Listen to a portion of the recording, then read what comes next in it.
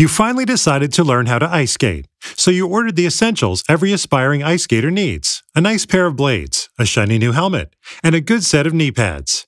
And you used your Bank of America Cash Rewards credit card, choosing to earn 3% cash back on online shopping, which you put those rewards towards an essential piece of post-skating recovery: a heating pad. Visit bankofamerica.com/more rewarding to apply now. Copyright 2020, Bank of America Corporation. What's up, Open Floor Globe? This is Ben Golliver with the Washington Post. I am joined on the other line by Michael Pina of SB Nation. Now, Michael, I'm going to utter my favorite, somewhat dangerous phrase, which is you're going to have to indulge me here for a minute, okay? It's been quite a week in Los Angeles. The entire city is grieving in mourning. There are tributes to Kobe Bryant across the entire city. But I'll tell you what, the most moving scene that I saw was at the crash site up in Calabasas. And longtime Open Floor Globe members will know that I used to fly my drone to take pictures, from the air. I just viewed it as, just the next wave of photography for, an Instagram aspiring influencer like myself.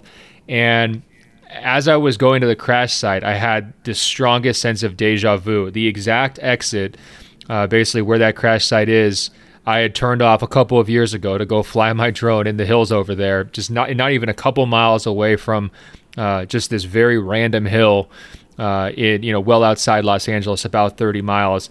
It was just very, very eerie to have that memory because, I'm looking at it as this beautiful place to just kind of get out into nature a little bit, to step away from society. And here is where an NBA legend, an LA icon, Kobe Bryant, his 13-year-old Gianna, and 7 other people lost their lives. But what really hit me even harder than that was speaking to the pastor, Bob, at church in the Canyon. And I just want to paint this picture for everyone. I wrote about this for the Washington Post this week, but I'll tell you what, it hit me hard. Pastor Bob and the church there are going through Sunday school services with the kids on Sunday morning. A quiet morning, just like any other, went directly across the street from the church, up in the hill, within eyesight of the church's front door. The helicopter just falls out of the sky. They could hear it inside the church. The entire congregation, the kids, all go out to the parking lot. It's clear immediately. There's a fireball. There's a fire starting. Even before the first responders got there, everyone present realized that there were not going to be any survivors. And within that moment, Pastor Bob led his congregation, 75 people, in prayer in the parking lot. I mean, if that doesn't hit you, I don't know what does.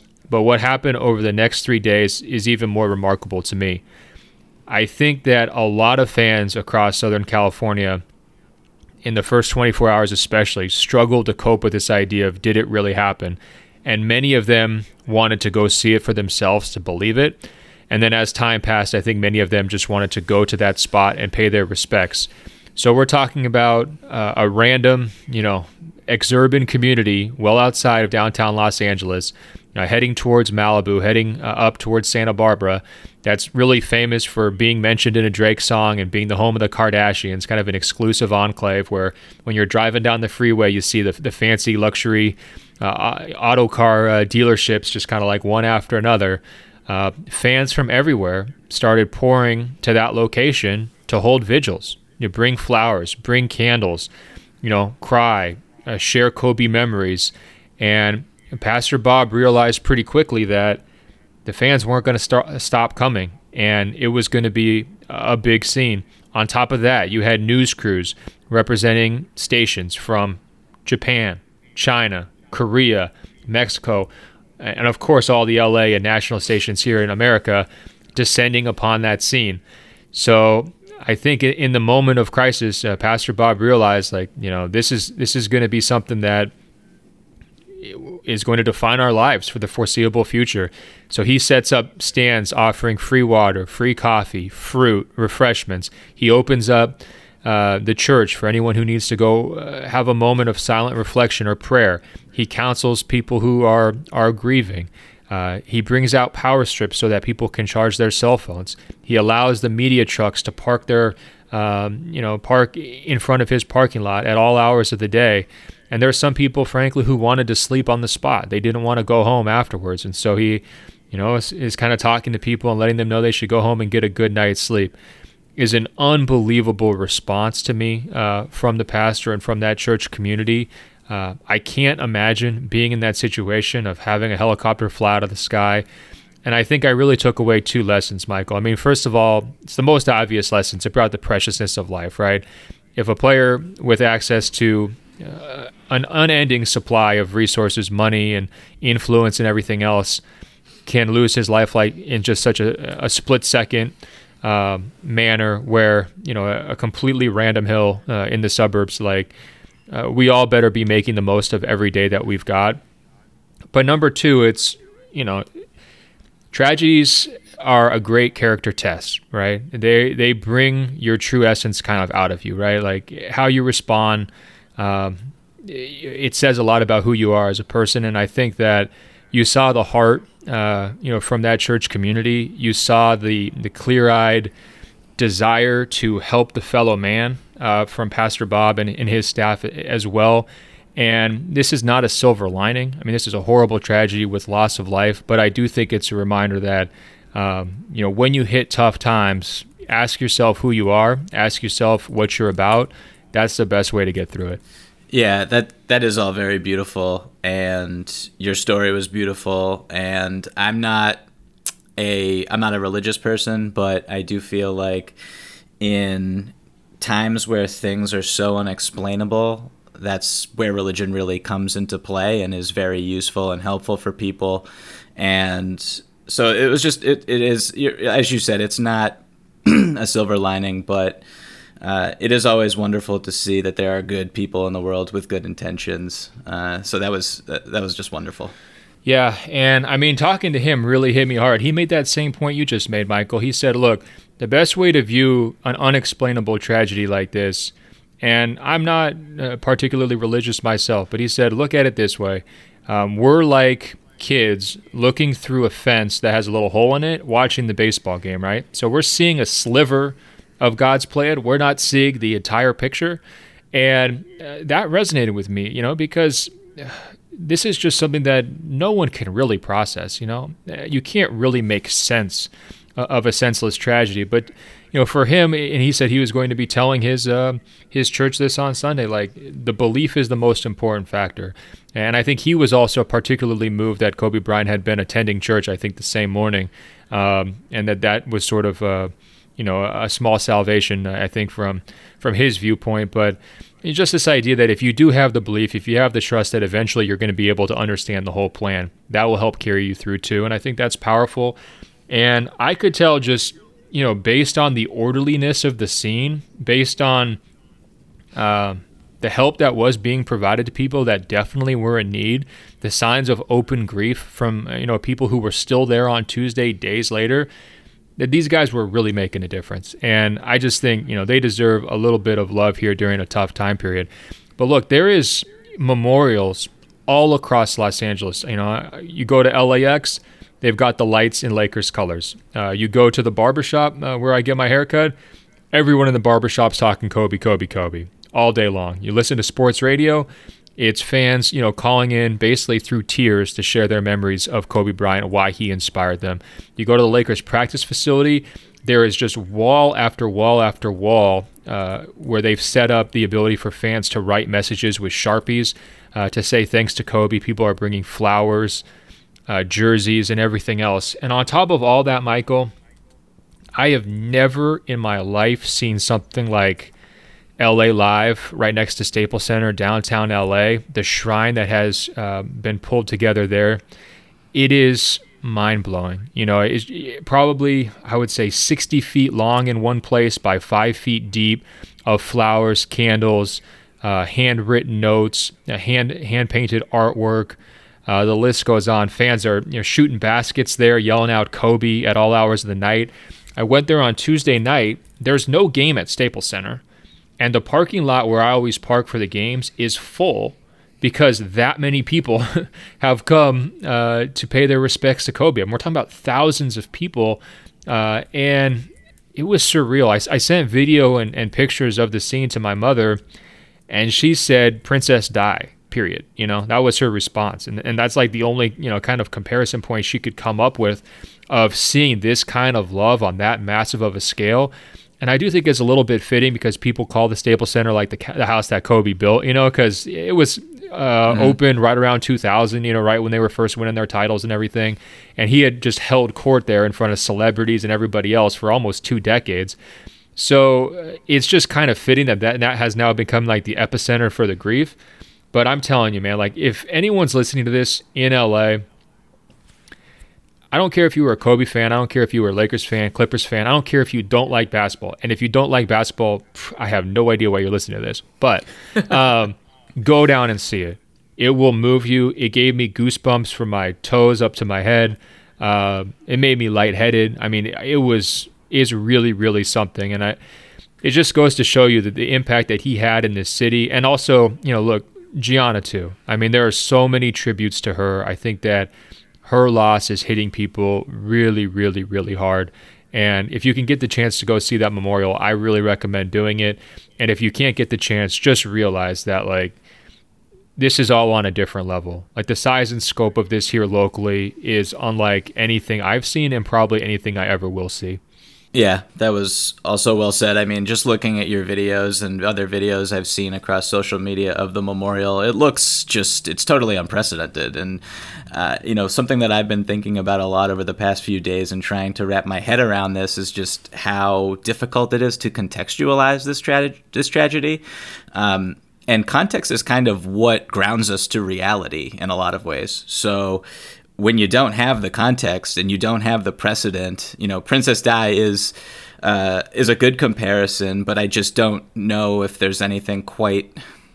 I don't want to get into comparing tragedies, but this is just a very powerful, unique situation, and it's touched so many people's lives. And you just look across, even like I was at Barclays Center last night, and I'm walking to the arena, and there's this giant.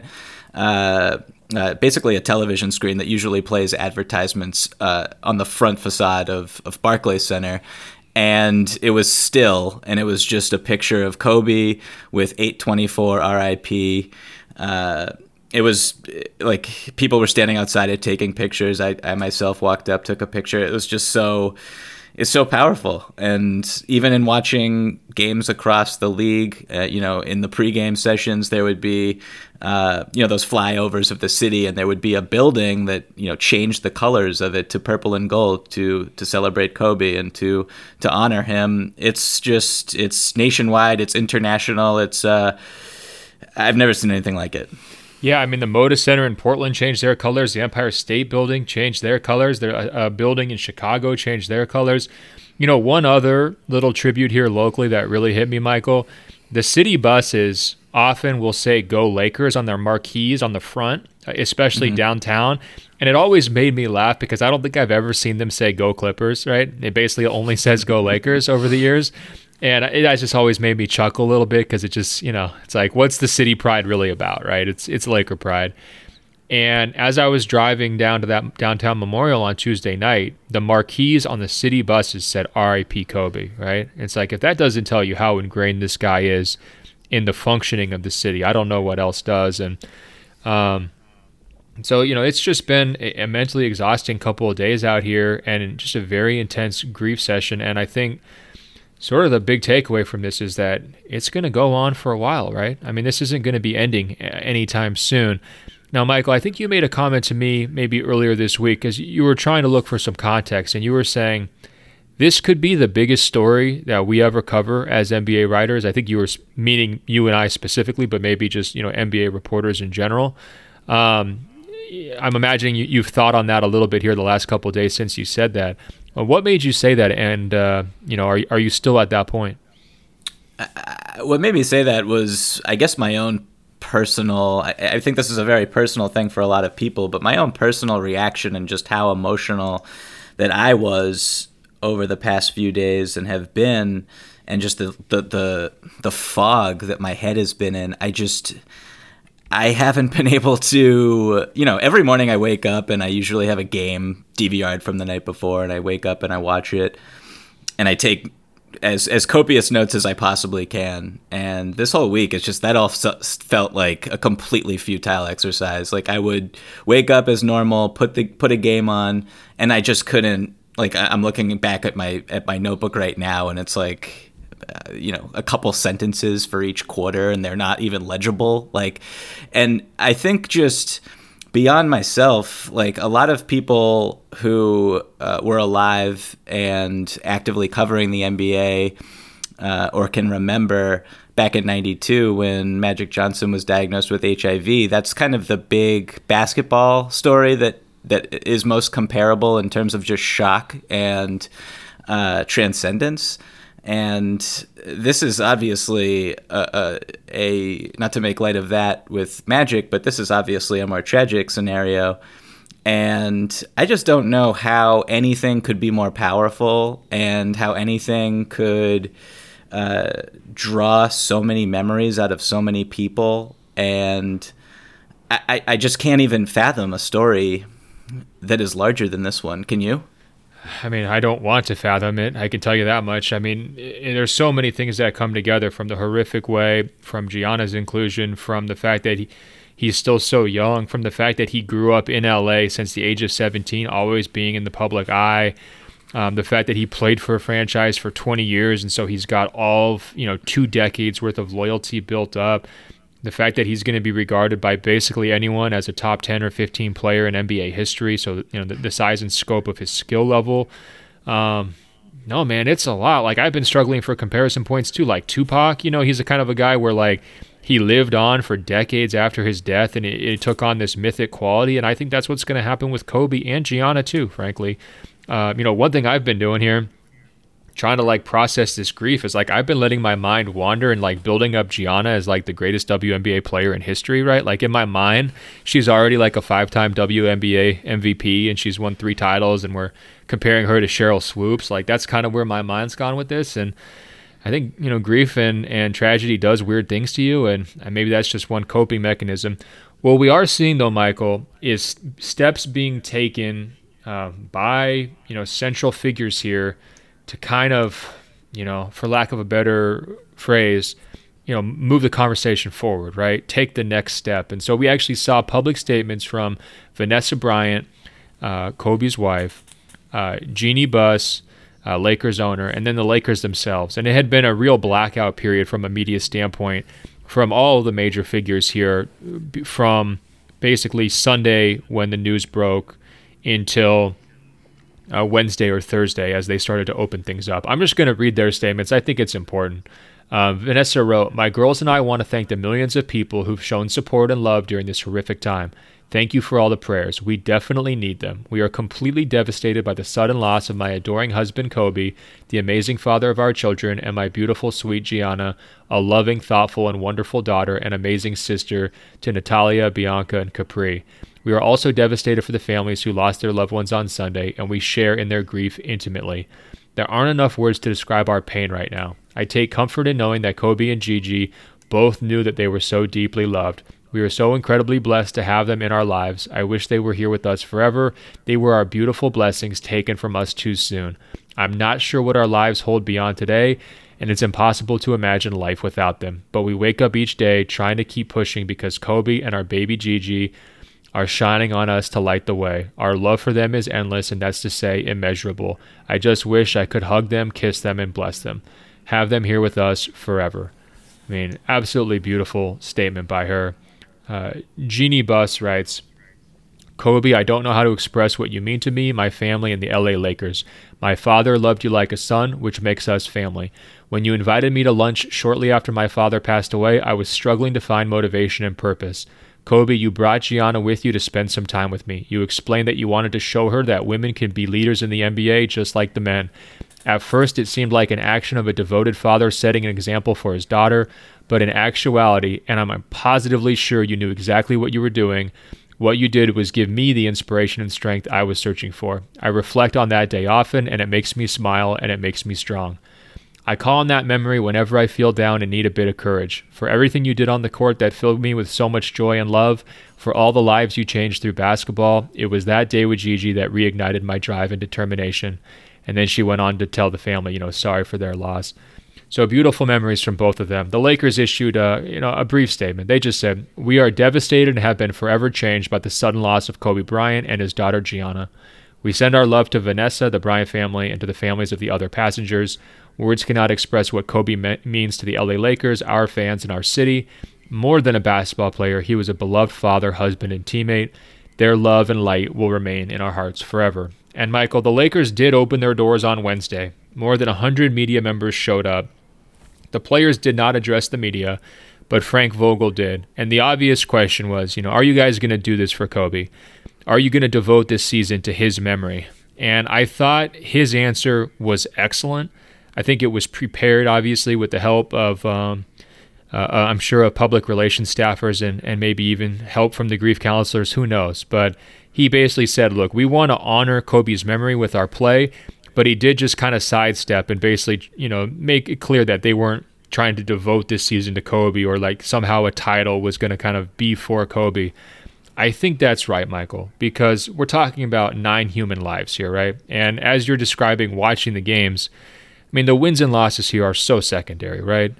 If you gave anyone in LA the opportunity to trade the 2020 title for an undo button to take that helicopter crash away, come on. It's not a competition. It's not even close, right? So I think it's important that people tread carefully on that, and it's going to happen. The deeper the Lakers go into the playoffs, the more success they have this season, the more people are going to rally around this narrative of do it for Kobe, do it for Kobe. And I just think it's very important, like Frank Vogel said, honor his memory, but don't think that somehow winning on the basketball court is going to make this thing right. No, it almost would cheapen the tragedy in a way. I don't think that anything that happens for the rest of the season even really matters, to be honest. It's just like a crater hit the NBA, and there's a cloud of dust hanging overhead, and there's really, who knows when the dust clears. It won't be for a very long time. I know we're going to talk about this later on, maybe just pivot there right now, but like with the trade deadline up ahead, like I don't understand how like business can carry on as usual. I know that everyone's a professional and everyone has a job to do, and I respect that, but it's like, can you imagine calling Rob Pelinka and making offering a trade package for Kyle Kuzma? Like, I can't even fathom what the phone calls that are business-like and have to do with business operations. Like, could you imagine calling Mitch Kupchak with a trade offer? Like, it's all unfathomable to me. And that might just be me personally. I can't really speak to anyone else or how they view this and how they're coping with this, but from my perspective, it's so beyond, like, it's almost beyond appropriate, in my opinion. It's a great point. Kobe hangs over not only the Lakers' immediate future, right? They have to play a game on Friday. They're trying to get themselves ready for that, and then they've got to play games after that and ultimately participate in a playoff push and try to win the title. It hangs over the whole league. The trade deadline is the most immediate thing because it's coming up here on February 6th, and this is, that push. This is when all those calls get made and business has to go on. I would tend to believe that, even people who were directly impacted by Kobe, like a guy like Rob Pelinka, would have to do his absolute best to just treat it as business like usual, just like everybody else in the league. Certainly I'm sure he's just being overwhelmed and flooded with calls of support from his fellow colleagues who would, never wish that on anyone in a million years. But it's going to be a very difficult time here in the next 7 days. The other thing that my mind went to was All-Star Weekend, Michael, because that's supposed to be this joyous celebration. It's supposed to be, the dunk contest is so fun. The Rising Stars game, it's so fun. All-Star game itself can be, a little bit lazy at times, let's be honest. But there are moments. It's fun. No, but there's moments where it's fun. And the media scrums, to me, are one of the things I look forward to more than anything because you just have hundreds of people jockeying for, to ask just sometimes silly questions to these players. It's just a great scene. And I think it's going to feel like a funeral or like a wake. When we get to Chicago, it's just not going to feel right. I think the only potential saving grace here is, we're talking on Thursday, so the All-Star reserves are going to be announced later tonight. There's going to be a lot of first-time All-Stars this year, in both conferences. There already have been a couple, Luka, Trey, Pascal, all selected as starters. That new blood could really help here, because I think when guys get to the All-Star game for the first time, they have the wide eyes. They're so excited by the attention. They're not kind of cynical and overwhelmed by it yet. They just eat up that moment. And I think it's important that there's going to be a pretty big wave of new blood to kind of help that event, because I do think it's going to be pretty strange. And same thing goes for the playoffs too. I think it's going to be just a different feel for the rest of this season. And, we'll see, ultimately the finals. If the finals are held here in LA, whether it's the Lakers or the Clippers, the Kobe's going to be the lead story, right? Oh, for sure. Just thinking about, when I think about All-Star Weekend, I can't help but think about Kobe at All-Star Weekend. And, Dwight Howard is participating in the slam dunk contest this year. And I believe there was talk a few weeks ago when news broke that he was going to participate about how he wanted to involve Kobe in it. And it's totally just heart shattering to think about. And one of my favorite All-Star moments, I love the slam dunk contest, period. I don't care how terrible it's been over the years. There's been some nadir moments, but I've never jumped off the bandwagon personally. And I recently went back and I watched Kobe when he won I believe he was a rookie. And I recommend everyone go back and watch that. It is not for the dunks at all, but just watching young Kobe. That was his real, in my opinion, his real breakout moment as just a character in the NBA, an important figure. And, what I would love to see is just, and would probably make me cry on the spot, is if everyone who participates does his famous between the legs dunk as their first dunk. Because I'm pretty sure everyone except maybe Dwight probably can't do it, but everyone else who is participating can certainly do it easily. And it would just be a beautiful, touching honor if that happened. I didn't even think about that. There's going to be Kobe tributes in the dunk contest. That's a phenomenal idea. People should go back and watch the 81-point game. I did that this week for a story, kind of breaking down, the different layers of his scoring game and just, his mind, his footwork, his technique, his turnaround jumper. All that stuff. I did that for a post for the Washington Post. I really enjoyed watching the clip of that. Back when I first watched that game, when it happened, I was so mad, Michael, because I was thinking, oh my God, this guy who's always wanted to be like Jordan just got 81. Now Mike's going to have to unretire so he can score 82. What a hassle for Mike, And, as being a true MJ stan, that one really got me. And I was kind of furious about it at the time. And, I was always worried, this is going to give him an argument in the, the GOAT conversation that Mike can't counter. But when you go back and watch the game, he just gets so hot in the second half. He's just, pulling up from deep, and it doesn't matter how much help they send at him. He's just unstoppable. It's a really, really good rewatch, just like you're saying with the dunk contest. You decided it was time to upgrade your outdoor deck, so you got all the essentials to do it. You ordered a power washer, a set of patio chairs, and a shiny new grill. And you used your Bank of America Cash Rewards credit card, choosing to earn 3% cash back on online shopping and up to 5.25% as a preferred rewards member, which you put towards your most essential deck addition, a bird feeder. Apply for yours at bankofamerica.com/more rewarding. Copyright 2020 Bank of America Corporation. Now, Michael, I was going on and on there about the scene here in California, but I think that you've made the point. This is a global grieving process, right? This is a national grieving process here in the country. And I know you've been around a couple of teams here this week. You've been to some games. So I'm curious, I've been in my own little hole over here, just kind of doing me. And I'm curious, what's it been like for you? And can you paint me some pictures from these last couple of days as the NBA copes with the loss of Kobe Bryant? Yeah, sure.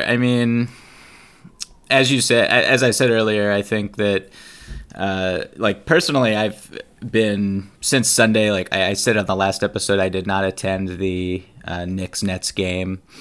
And then there really weren't any games in New York until last night, Wednesday night.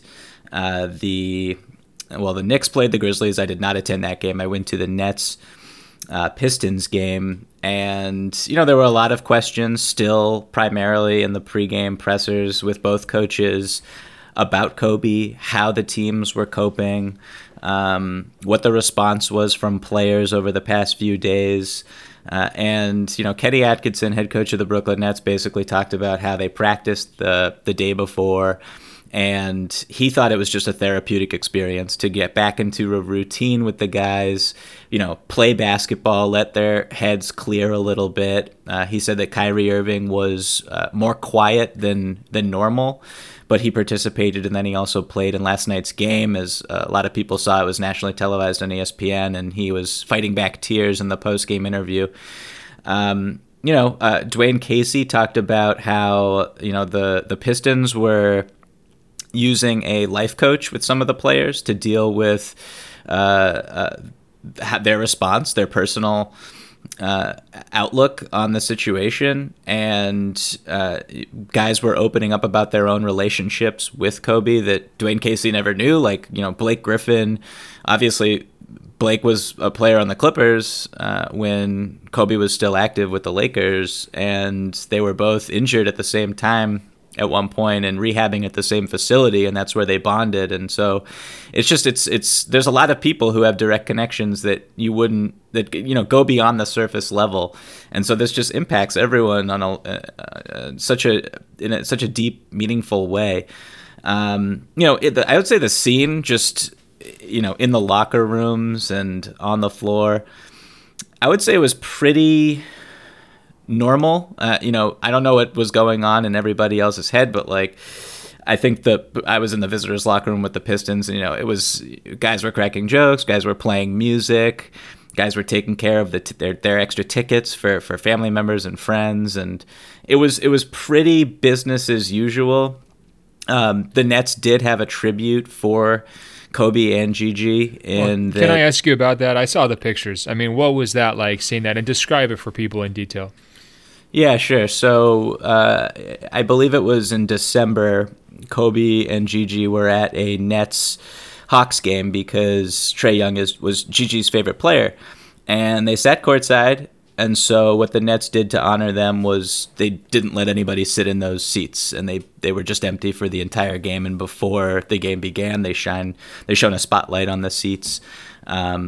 And I was actually at the game.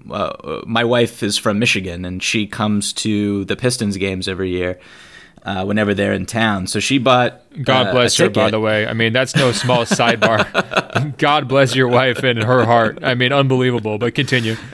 I know. She can't name a player on the team, but she comes.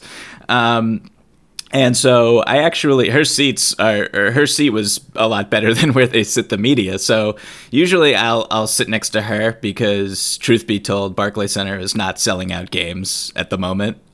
So I'll just sneak down and sit next to her. So we took everything in, the pregame ceremony. The Nets were celebrating the Chinese Lunar New Year at the game. So there was a string orchestra, and they were young Chinese children. And the lead, I guess, violinist, I want to say, was wearing a Kobe jersey, and she couldn't have been older than 8 years old. And so it was very emotional, the whole thing. And it was a beautiful thing to take part in. And, again, just going back to all the games that I've tried to watch over the past few days, the pregame ceremonies. I mean, Philadelphia was also just very, very powerful. Obviously, where Kobe's from and where he went to high school. It's a thing that's just impacted everyone across the league in every city, every fan base. Whether or not you liked Kobe or didn't like Kobe, it doesn't matter. It's just a universal thing that everyone's kind of taking in together. And that's very well said. I mean, look no further than the jersey numbers, right? Guys changing away from number 8 or number 24, or some guys wearing 8 or 24 for one game in the first game back on the court. I always thought the jersey number was like one of the most personal aspects of sports at every level. I mean, even going down to like micro soccer and, pee-wee baseball and everything else, like the jersey number matters to basically everyone who puts one on, right? And for professional established athletes to be like, I can't wear this number anymore, right? On the drop of a hat. And for the NBA to be wise enough to say, look, if you want to change your number, we're going to waive all the rules. Go ahead and change it. We'll make it happen. I mean, that's just one more layer to, I think, the tributes that you're seeing from the basketball community. Speaking of those tributes, Michael, I do not want people to gloss over or to forget about Shaquille O'Neal and Jerry West on TNT on, I believe it was Tuesday night. The Lakers and Clippers game was postponed at Staples Center, so they took the court in LA, and it was an absolutely riveting hour. To me, I have never been the world's biggest Shaquille O'Neal fan. I thought some of the rap stuff and Kazam and all that was just like, when it was happening, it was a little bit corny. He's a big guy. I didn't play center, so it was like kind of harder to relate to him. Obviously, our body types are probably a little bit different, so it's like not a real natural connection there. And yet, I thought that was the highlight of his entire career for me. And, I've interviewed him at certain times. I probably even aggravated him with my questions at certain times. I have, he gave me some absolute heaters about Kevin Durant, saying that KD couldn't even talk to him because he hadn't won a title yet. And that kind of made some waves when he told me that a few years ago. Again, I'm not like super close with Shaq, but, I've been watching him play for 20-something years, and I've interacted with him for multiple stories along the way. I guess that's my point. And I've never felt more personally drawn to him than I did watching him on TV on Tuesday night. I think he has received justified criticism for like the quality of his communication abilities on that show. I definitely think he's gotten better these last couple of years, and he's incredibly entertaining. I'm not sure he's always the world's best communicator. On that night, it was a grand slam. I mean, the notes that he hit were so important. I mean, first of all, I think people know the visual of just him crying in public and, a big guy being open with his emotions. I think that's very powerful, very important. But beyond that, listen to his words. When Shaq is saying, I'm so caught up in my day-to-day life of working that I'm forgetting about my priorities. I'm not making the right amount of time to check in with Kobe. And he said they hadn't really spoken since Kobe's 60-point game. You could tell that that's part of the reason why he was hurting so badly. I mean, he called it like a triple stabbing to the chest, right? And that's a valuable message that every single person can learn from, and certainly it's one that I've taken to heart. It's like we all get so wrapped up in our day-to-day lives of working.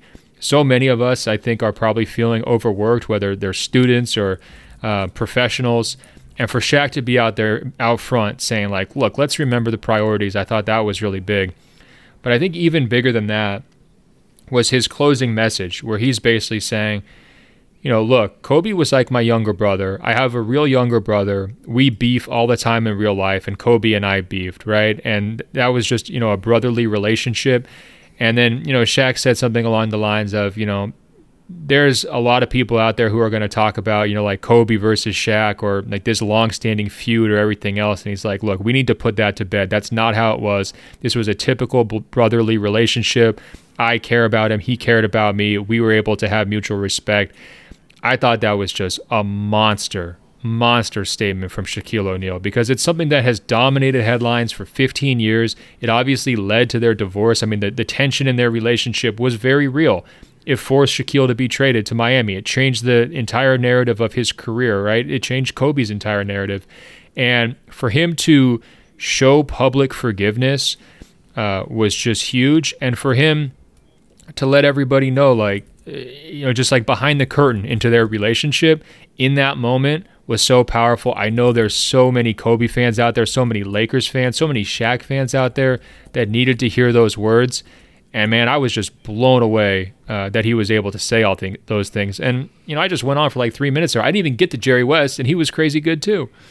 No, I mean, that hour was maybe the best and most important hour of television that I'll ever see. I mean, it started just with, I couldn't believe, first of all, looking at it, how visually emotional it was for them to be sitting at center court at Staples Center. I was not expecting that from the jump. So already I'm very emotional. And then for Shaq to kick it off, he basically just opened a vein, and he was as honest as he's ever been. He was as authentic as he's ever been.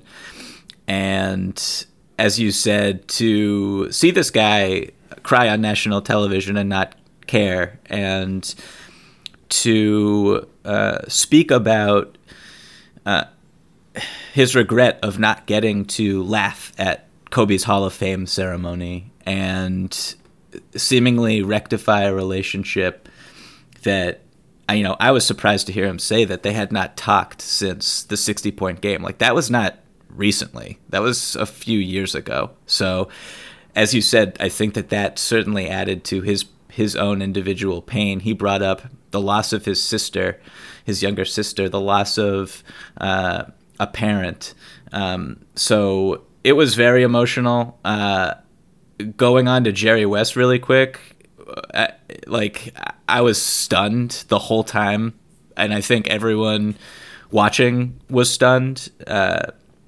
Hearing that man be as open as he was, say things that he's never said before, talk about, I just imagine, I might be wrong and naive about this, but I imagine that when you get to be as old as Jerry West is, that your perspective about death changes a little bit because you've seen it more in your life, and a lot of people who you love and a lot of your friends have passed on. And for him to be that emotional and say that he would never get over this, and say it on national television as he did, bawling his eyes out for half an hour, it was something I will never, ever, ever forget.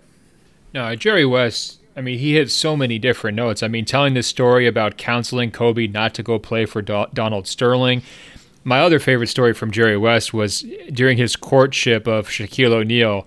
He made a point to tell Shaq, hey, just FYI, we just got this 17-year-old kid. He's going to be the best player in the NBA one day. So just keep that in the back of your mind. I thought that was such a great touch, because we know how it ended, right? Obviously the highs of the 3 titles, but ultimately Shaq had to kind of cede LA to Kobe, which I'm sure when Shaq signed with the Lakers in the first place, he never imagined ceding the city to anybody, right?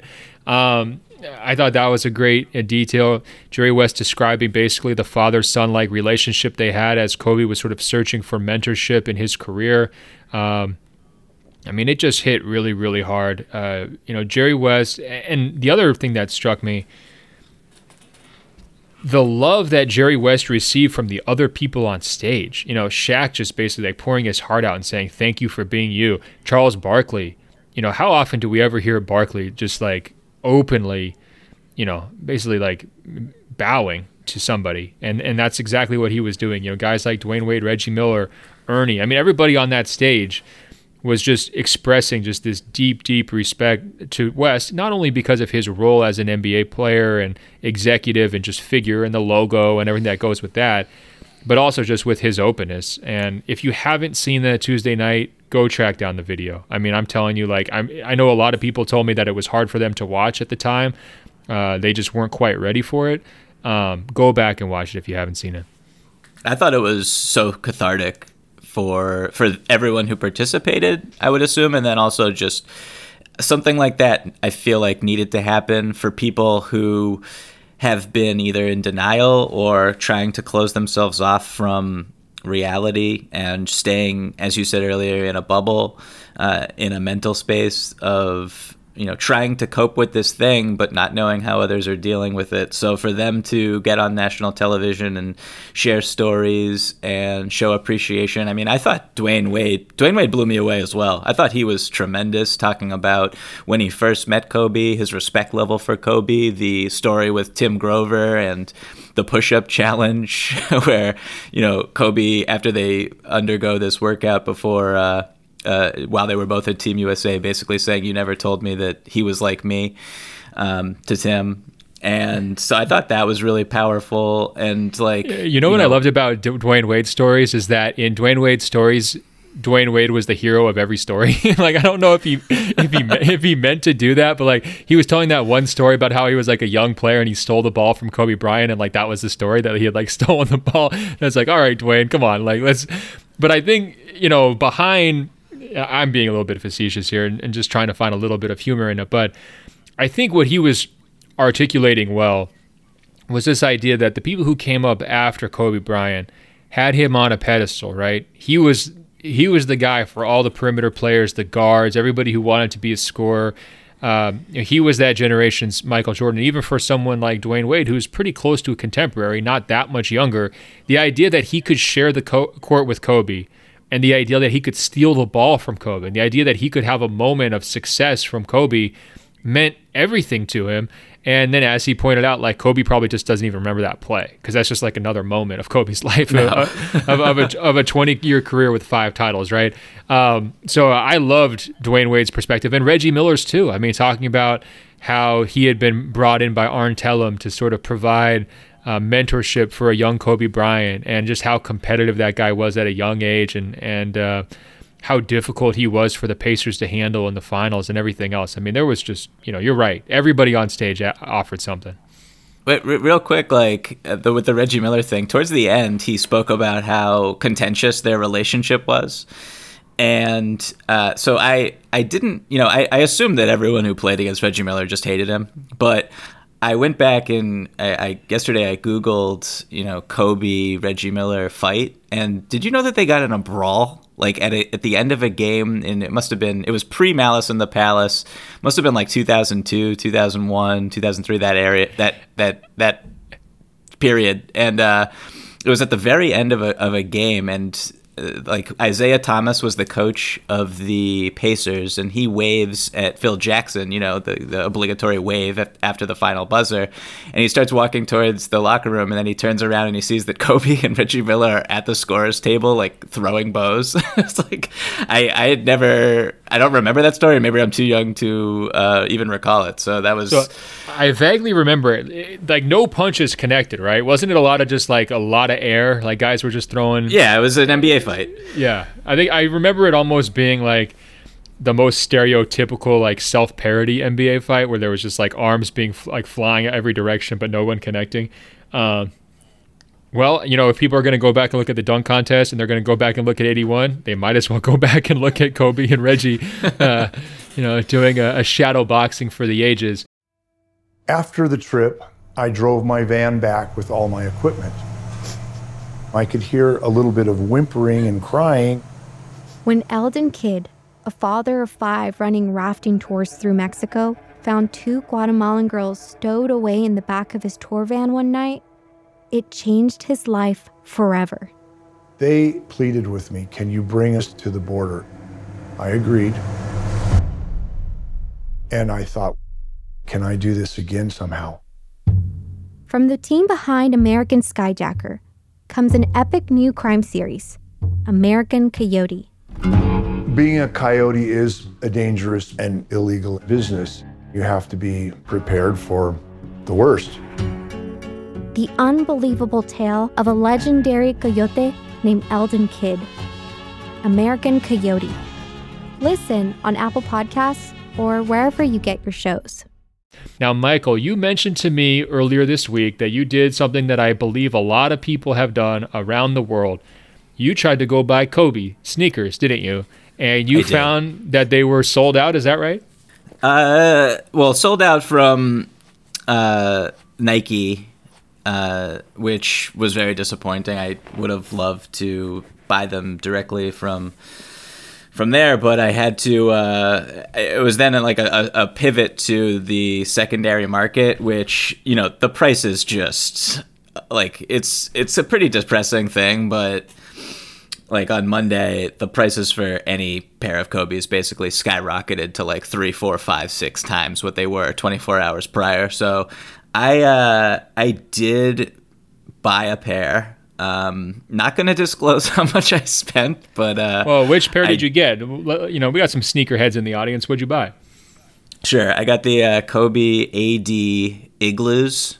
Wow. Which Yeah, they're beautiful. I cannot wait to get them in the mail, and I'm going to wear them to the next game whenever they get in. Hopefully that'll be soon. But I was just like, I mean, my relationship with sneakers has always been pretty intense, and I realized like I didn't have a pair of Kobe's, and part of that is again from something I disclosed earlier, which is like I never really liked Kobe all that much. I respected him, but not to the point where I was going to buy his sneakers. And when I was very little, I had the Crazy Eights. You remember those?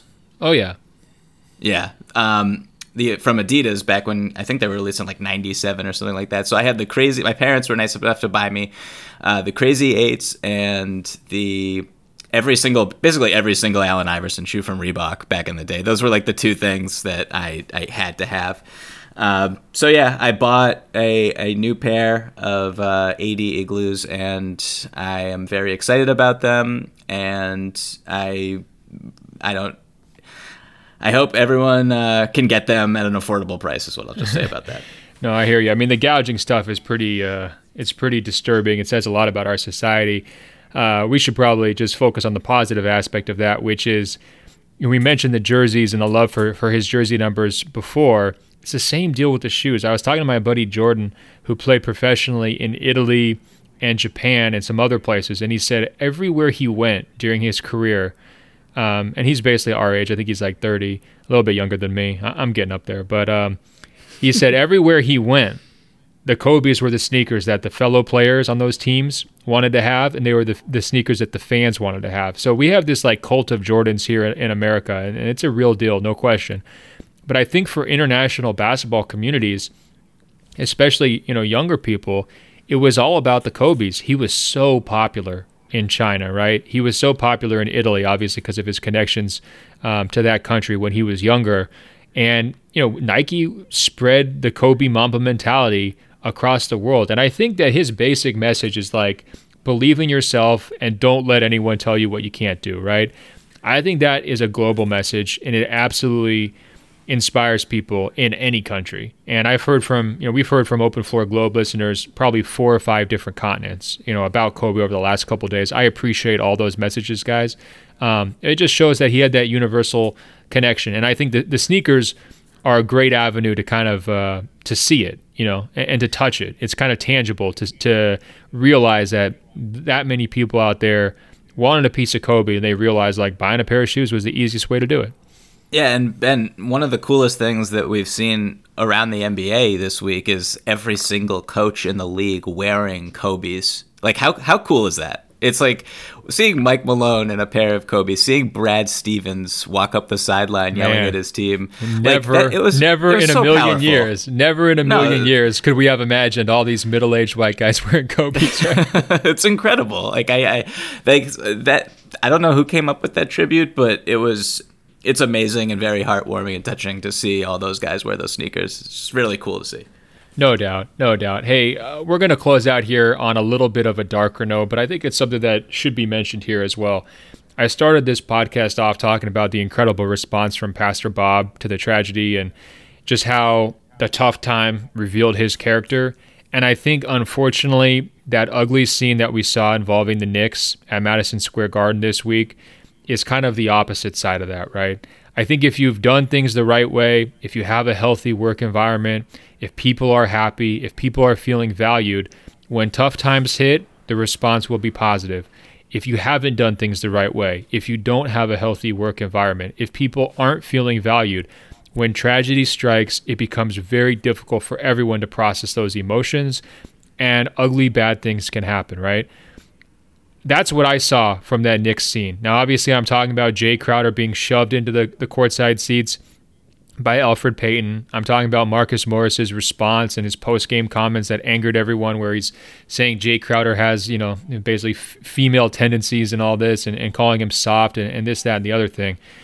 The Knicks are an absolute disgrace from top to bottom. The fact that we're in a situation here where everyone is openly grieving, having a hard time getting through this Kobe situation, and they can't keep it together, 2 or 3 days after his death and avoid a scene that's undoubtedly going to bring fines and suspensions. And it really seemed to me like an entire black eye on the entire league. It's devastating. Like, don't you guys know how to act, right? Like, this is a time and place for everything. There's never a good time and place for that type of, unsportsmanlike behavior on the court. But certainly the time and place was not a few days after Kobe Bryant's death. You got to be better than that. And this is a situation where I hope this leads to Adam Silver calling Jim Dolan in a principal's office and just say, you know what, guys, we've put up with you for 20 years. You've got to be better than this. You're a prestige franchise in a huge market, major stage at Madison Square Garden. This is just unacceptable behavior. Not having hot water in the visitors' locker room after the game also was just a classic MSG touch. And the sell the team chants that rained down at MSG when James Dolan got up to leave his courtside seats were also powerful. And there's a reason, there's a reason why I went to the Nets game instead. Obviously my wife was there, so that was probably number one, I should say. But anytime that both teams are playing at the same time, I typically go to the Nets just because there's a more competent basketball product on the floor for sure, and then just everything about MSG is just not what you want. And last night you just saw it, and as you said, Ben, the timing just despicable. Yes. I mean,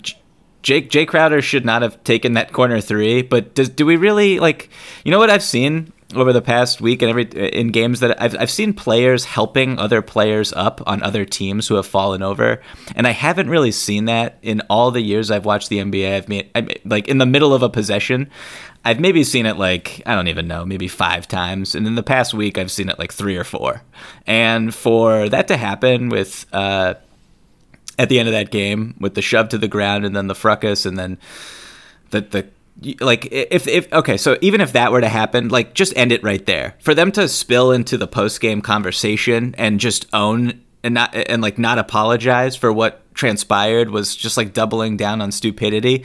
I second everything that you're saying. It was a very embarrassing thing, and the timing just could not have been worse. Exactly. And I mean, that's the thing, they owe an apology to everybody, right? I mean, the whole league, all their partners, everything else for how they conducted themselves. And that's women. Why I think, and yes, of course, the women, no question about that.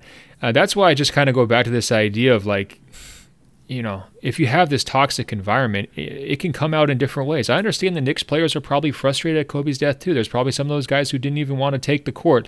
I get those feelings, but to have it spill out at that time, I don't think it was coincidental. And I think it just really highlights the awful state of that franchise and their very kind of premier role within the league. And it's rubbing off on everyone else, I mean, to me, I understand fining the players for their behavior. If I was Adam Silver, I would consider fining the whole Knicks organization for how that went down. It's just, you talk about what's the best interests of the game. Are you damaging the credibility of the sport? That kind of stuff. I think it transcended up to that level.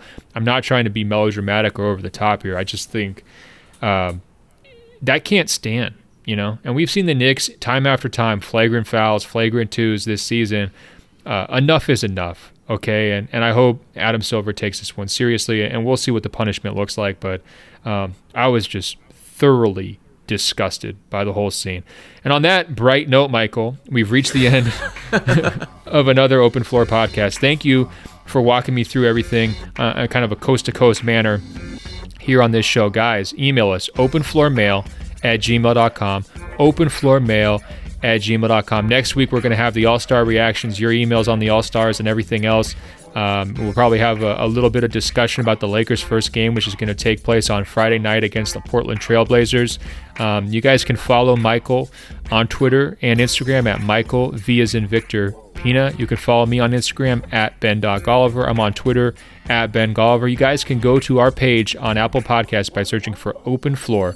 That's 2 words. When you find it, scroll down. It will say rate and review. Tap 5 stars. It's just that easy to help us spread the word. Hey, Michael, until next week, I will talk to you. Talk to you soon, Ben.